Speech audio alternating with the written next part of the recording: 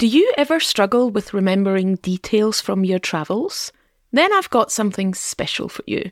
How would you like a better way to keep track of all the things you see and experience in Scotland?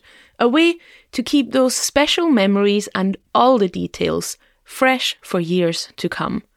My new Scotland travel journal might just be what you need. It includes daily journaling prompts to help you start writing about your day, lots of space for doodling and notes, prompts to reflect on your trip overall, and suggestions for things to do that help you make more meaningful connections with Scotland. There's also inspiration for your travel bucket list, a map to draw your route, space to keep track of your travel details, and some Gaelic and Scottish phrases to try while you're here. All you have to do is print out the journal, fold the pages in half and start writing. The Scotland Travel Journal is the perfect companion for your upcoming trip to Scotland. Find it in the Watch Me See online shop or visit the link in the show notes. And now, let's get on with the show.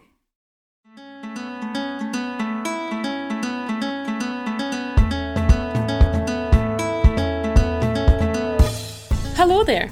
You're listening to Wild for Scotland, and I'm your host, Kathy Kamleitner.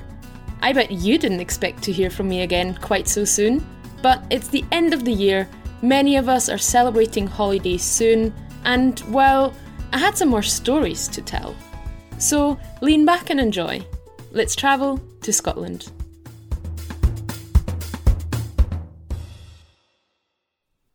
Today's story is actually one I wrote and shared with my Patreon subscribers last summer. But before I tell you more about where we're going, I wanted to share a project with you that I've been working on tirelessly for the past few weeks. As you may well know, I'm launching a series of ready-made Scotland itineraries, and the first few are now almost ready to launch. Each of these itineraries will describe a route to a different region of Scotland, or it's inspired by a theme. The bucket list destinations, the west and the east coast, the far northwest and the far south, the inner and the outer Hebrides, Outlander, Whisky, and the national parks.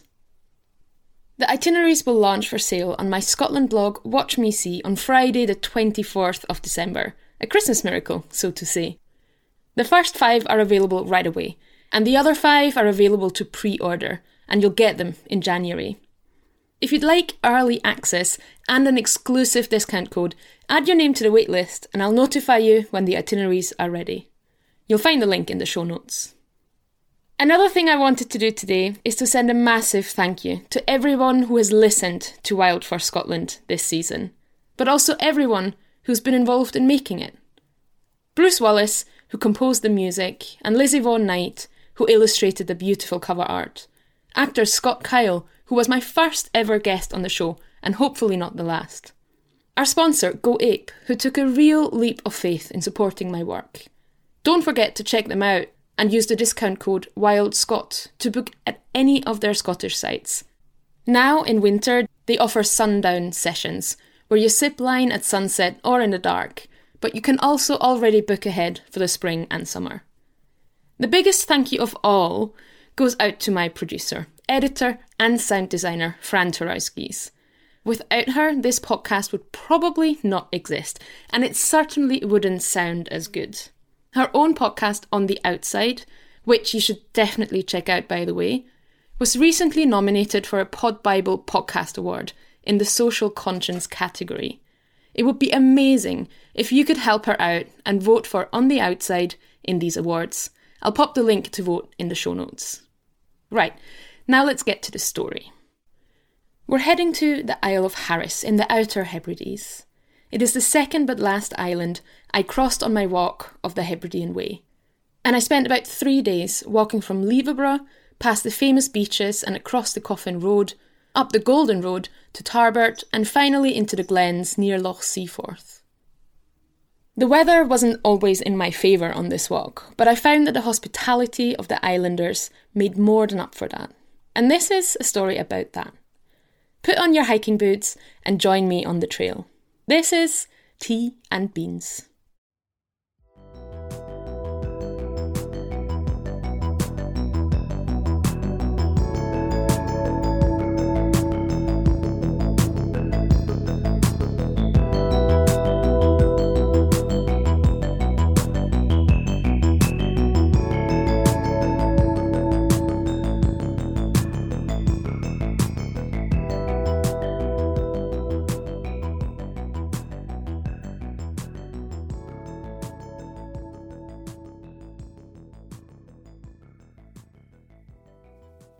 I leave the Isle of Berneray on the morning ferry.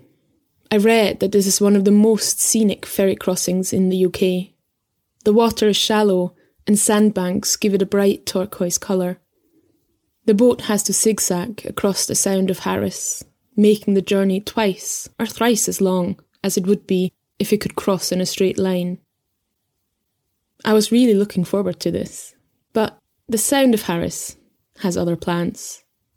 It is foggy, and all I can see is a white haze. The ferry glides through the mist with precision, avoiding the hundreds of rocky outcrops and islets that sprinkle the Sound. Instead of bright turquoise, the water is murky grey and black. I seek shelter inside the ferry, curl up on a chair, and make up for the sleep I lost to get here this early. I disembark in Leverborough. Too early to visit the community shop, too early to stop anywhere for a cup of tea. The fog has lifted a little, but was replaced with relentless rain falling onto my increasingly less waterproof jacket. I dread another rainy day on the trail, but there is no alternative. I set off and follow a small tarmac road out of the village. Soon after, there is a waymarker pointing into the moor. I take a deep breath. Gather my willpower and follow its direction. What follows are 2 gruelling hours of ankle-twisting peat bog. Rain from above, splashy bog from below. There is a raised turf path, but until the peat gets well compacted, it makes for difficult walking. The trail leads almost straight through a glen and rises steadily, but the ground makes it impossible to follow it just like that. I constantly have to veer off, find drier spots to pass big puddles and little ponds. I'm terrified by the stories of people falling into peat bogs, never to be seen again. By the time I reach the other side, I am physically and mentally exhausted. My shoes, which had kept my feet dry on so many rainy days, are drenched. My socks soaked in bog and rain. I reach a Bailach and spot the beach of Scarista below. Despite the dreadful rain, it is an explosion of colours. White sands, bright blue water, lush green meadows. What a sight on a sunny day it must be. I make a mental note to look it up later and relish in what could have been. The trail follows the road for a while and then veers off onto the beach. As if walking through a peat bog wasn't enough, I now struggle with walking through the soft sand. I stumble and curse and wish I was back in my dry hostel room, heaters cranked to the max. I'm ripped out of my daydream by the realisation that I haven't seen a waymarker since I left the road. The beach trail is a diversion, not marked in my guidebook. I know I have to cross back over the road and make my way into the hills, but I don't know where. There are no trails, only private gardens and fields. Tired, wet and achy. I feel lost for the second time on the Hebridean Way. But then, out of nowhere, I spot 2 figures on the beach. One tall, one short. A man and a child. I walk over to them and shout from afar, signalling that I need their help. As I ask for the way back to the Hebridean Way, the man's face lights up. Turns out I walked a little bit too far on the beach, too much daydreaming. I can come with them and cross through their garden. He can show me where to cross the road and continue my walk. Relieved, I follow the pair through a small gate. We walk up a gravel path through their garden. Despite the man's advanced years and his grandson's little legs, I struggle to keep up. My legs are just so tired. If only I could sit down for a moment and get out of the rain. I must look desperate, because as we reach the front gate of their house, which leads out to the road, the man takes another look at me and stops in his tracks. "Would you like a cup of tea?" he asks, and smiles. 2 days later, I am back on the trail. I took a day off to visit St Kilda, and luckily the worst of the weather seems to have passed. I follow the Coffin Road, a footpath that connects the east and west coasts of the Isle of Harris.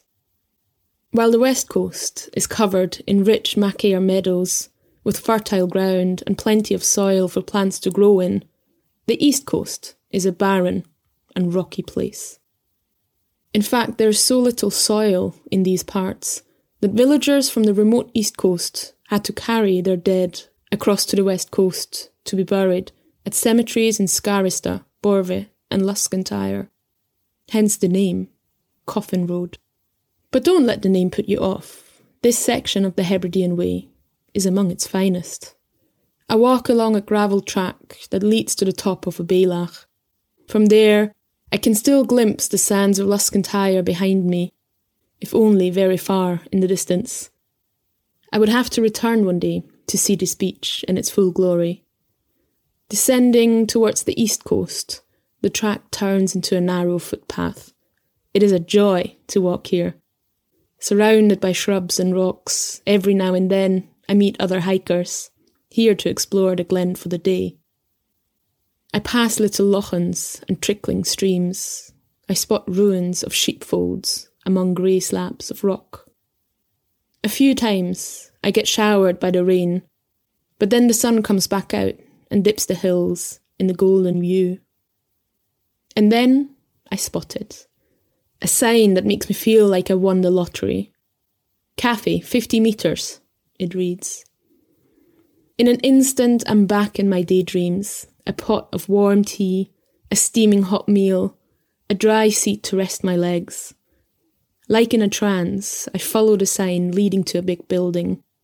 The Bay's Centre, a community centre for the villagers here in the Bay's area of Harris East Coast. I walk up to the door, pull the handle and, jackpot, it's open.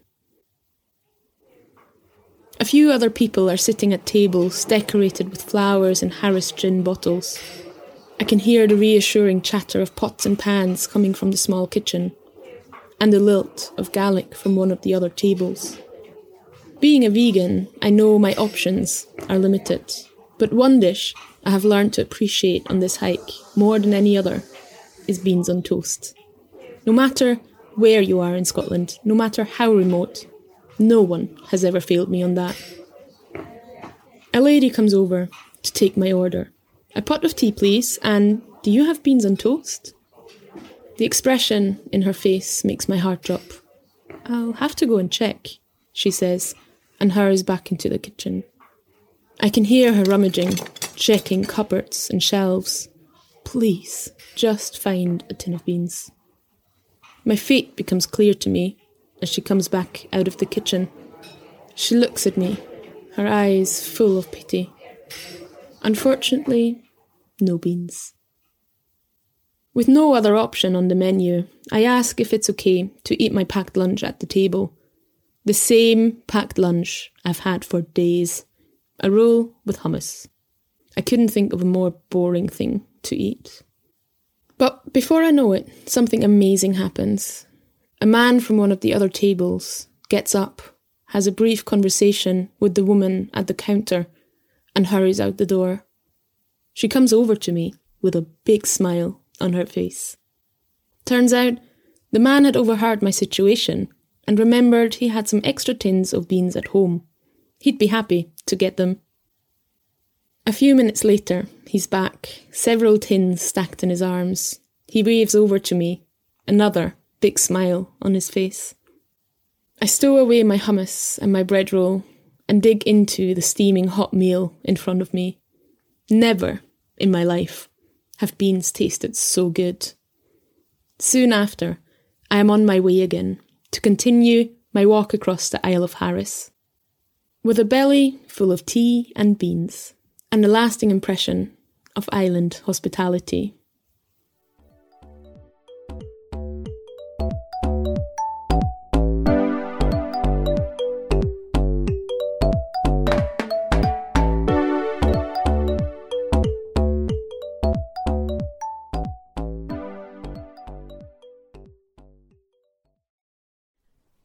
I hope you enjoyed this trip to the Isle of Harris and my story about island hospitality.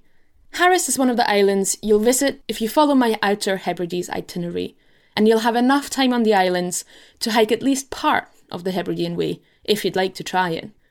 If that sounds up your street, add your name to the waitlist and be among the first to know when this itinerary becomes available. That's it from me today. Don't forget to show our sponsor some love and vote for Fran's podcast On the Outside in the Pod Bible Awards. I'll be back with another bonus episode for you next week, when we'll travel to a different place in Scotland.